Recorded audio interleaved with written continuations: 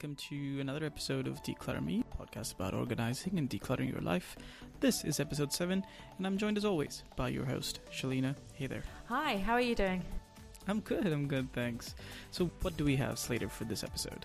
So today I'm going to talk about one of my favorite rules, which I use all the time with all my clients and with myself, which is if you buy one, get rid of two.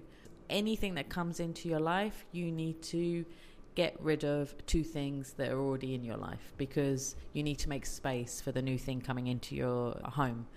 So if you do buy clothes when you go on to a sale, say you buy 5 things, then you have to get rid of 10 things. Ooh, that's really not going to go down so well with a few people, is it? Well, true, but think about it it doesn't have to just be clothes. So if you buy 5 clothes this time, you don't have to get rid of 5 items of clothes in your wardrobe. You could do your kitchen, your lounge, you could get rid of magazines. It could be anything, but at least you're doing that and getting rid of 2 things. So you make space in your house. And the more you do this, the more it will build up and you'll end up getting more and more space in your house as well.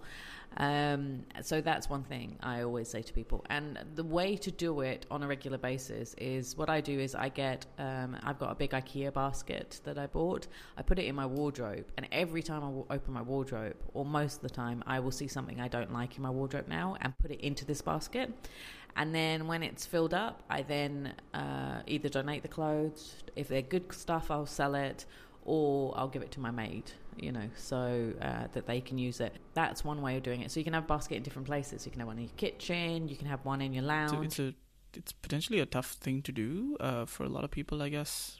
Maybe, I'm not sure. I mean, we've talked about this on the wardrobe episode as well, right? Like sort of clearing out things that are out of fashion, things that don't fit you, things that are too big, too small, whatever, right? And which is great, I think. But I think it's also tough to maintain that discipline. Every time I see something that isn't right, doesn't fit me, or falls in that category, that I toss it, right? I think most of us will probably just defer that decision for later, right? So what advice would you give to people or in terms of maintaining that discipline and how to go about it so that you actually do get rid of this stuff? Well, if you build the habit and start doing this, remember, like they say, a habit takes 21 days? I always say 30, yeah. So, you have to remember that always, that it's going to take a while. So you'll start remembering what I've said. And this is what happens with clients because they're stuck with me for, let's say, a day, and I've been telling them this rule over and over again. So it's there psychologically in their minds. So they start remembering it. So you just keep on having that in your head. So now, hopefully, this will go into your head and into the listeners' heads today. And they will start thinking about this. So every time they open a kitchen cupboard or a wardrobe or a bookshelf, they'll see something and go, actually, I don't like this. Get the basket to begin with, then start doing the decluttering bit. And think about, do you like the item? Does it fit? That's a good one for the wardrobe. Like, if it doesn't fit, put it in that basket. So you're sort of deferring it, but you're removing that unwanted item in your wardrobe. You're releasing the real estate, which is what I always talk about. That you want to have as much real estate in your cupboards and wardrobes. If you're wasting it with things that you don't like, want, use, fit, is broken, then why are you keeping it? Discard it. So do that as much as possible. And if you do that and you build up and you have a full basket, you can then think about the fact that you've already done the buy one, get rid of 2 rule. So if you buy one thing, you've got rid of 5 things already. So, if you do that all the time, it builds up. And the main thing of this rule is that you want to just get more space in your house, in your cupboards, in your wardrobe. You want to be able to find everything in 5 seconds. Yeah, and it's also about cleaning up the stuff, right? I guess, we've talked about this too. Like we talked about, stuff that doesn't fit you, like stuff that you hope to fit into at some point. We kind of hold on to it in the hope that someday I'll fit back into that. I mean, I've done that too. It's about sort of getting rid of that as well. Yeah, and like just in case, like if it's too big and you love it, put it in another bag, like get a paper bag, put it all in there and take it to the tailors and ask them to fix it for you. If you don't do that, then donate it. If you don't do it within, say, 2 weeks of finding it, donate it. Because you're never going to do it. Yeah, I really like the idea of having this sort of bin, as you say, or whatever, to, right there when it comes to sort of getting rid of the stuff, because I think it kind of removes a lot of the cognitive overload that we might have. Because sometimes you look at stuff and it doesn't fit. It's stuff you don't want to wear. You might be something you want to donate. But then, you kind of just be like, okay, well, what am I going to keep it right now? And I'm not going to donate it right now. So I'll just hold on to it and I'll defer this decision.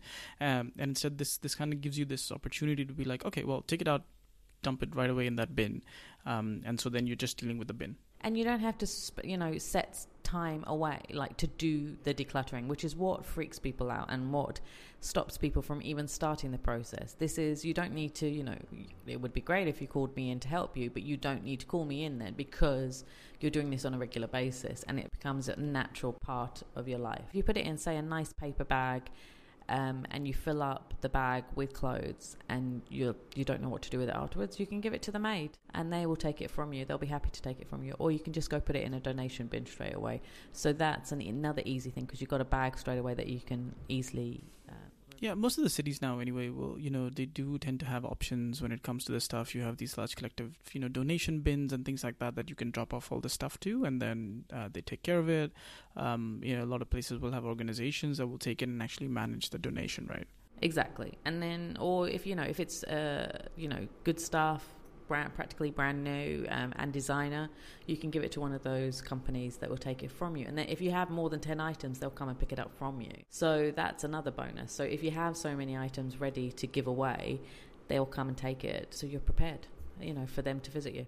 How would you apply this to stuff that's perhaps not obvious, right? Like not clothing. I think you mentioned, for example, the kitchen and kitchen utensils and stuff like that. Like how would you apply this there? It's the same thing. So say with the kitchen, what I find with a lot of people is they have the same appliances, the same, say, potato peelers. People have about 5 potato peelers and you only use one. There's only one that's your favourite, and say your husband's got another one that's his favourite. So that's 2 out of 5. And you have different maids all the time and they all have a different one that's favourite, So you don't need that many potato peelers. Just need one, and an extra one just in case. Maybe, but not really, because you can go buy a new one immediately. They sell them everywhere. Same with ladles, wooden spoon, graters. And then we're not even talking about the electrical items. Like people buy pots and pans. People keep the ones that have got broken handles. You can't find the lid. But because it's been so amazing and you've used it to make, an amazing curry or a biryani before, many years ago, you're keeping the saucepan. And your cook or even you are holding the pan with a tea cloth to hold it. To then it's dangerous. You can buy box sets of saucepans now for a really reasonable price in lots of shops here. There's outlet stores everywhere. You can buy them. Go do that. Get rid of the whole set that's broken and get a new one. And you'll fulfill the buy one, get rid of 2 thing as well. I kind of like how you've kind of assumed that most of our listeners are married women, because you seem to be, targeting the advice to them. Oh, no, there's single ones as well. And the husbands are just as bad. And the husbands need to follow, and not even just husbands, men in general and women in general, but men as well. Men have trainers. They buy trainers all the time and want to keep them in the boxes, which takes up even more space. But if you're going to buy a pair of trainers, get rid of 2 of the trainers. Unless they really are limited edition, there's only 50 in the world and they're worth about $5,000. Right. There's an exception to the rule rather than the rule, right? Yeah. But unfortunately, a lot of guys, and I'm sure a lot of them will make comments, will say, they have about 50 pairs of Adidas trainers or Nike trainers because... Which I guess brings me to the question, and it's gonna, I'll probably get a lot of flack for it, but I'll ask it anyway. What would you tell women about that? Because, how do you reconcile with the fact that you have to get rid of 2 shoes every time you want to buy a new pair? We can succeed in it, and I do with clients all the time, is that we go through all the shoes, and you find shoes that the soles have come off, the straps are broken, it looks awful colour, the suede has come off. Those shoes, why are you keeping them? You've got more shoes to wear. And then there's the ones that are uncomfortable. If they're uncomfortable, you're never going to wear them. If you couldn't wear them before, you're not going to wear them now. And, with ladies who have become pregnant, their body changes, and the feet especially. For some reason, the feet don't go back to what they used to be. So if you had lovely petite feet before you got pregnant, After that, you're never going to fit into them. Like, it's a miracle if you can fit back in those shoes in that size. So those ones you have to get rid of. So that's a good time to do the get rid of 2, buy 1 thing. And you can buy nice new shoes that will fit you properly and will be comfortable and you'll feel happy wearing, instead of keeping all these ones that you don't wear and you're just keeping just because they're expensive and look nice in the box. That's it, I think, for today. So if they want to reach out and find out more about this rule and they need help to get organised, they can go to declutterme.com. So it's declutterme.com. Otherwise, they can follow us on our social media at any time. Well, thank you, Shalina. As always, guys, you can subscribe to the show in any podcast player of your choice. Just look for Declutter Me. That's DECLUTTR space ME. You can also find information about this episode, links to show notes and all this other stuff at declutterme.com/podcast. We'll see you next week.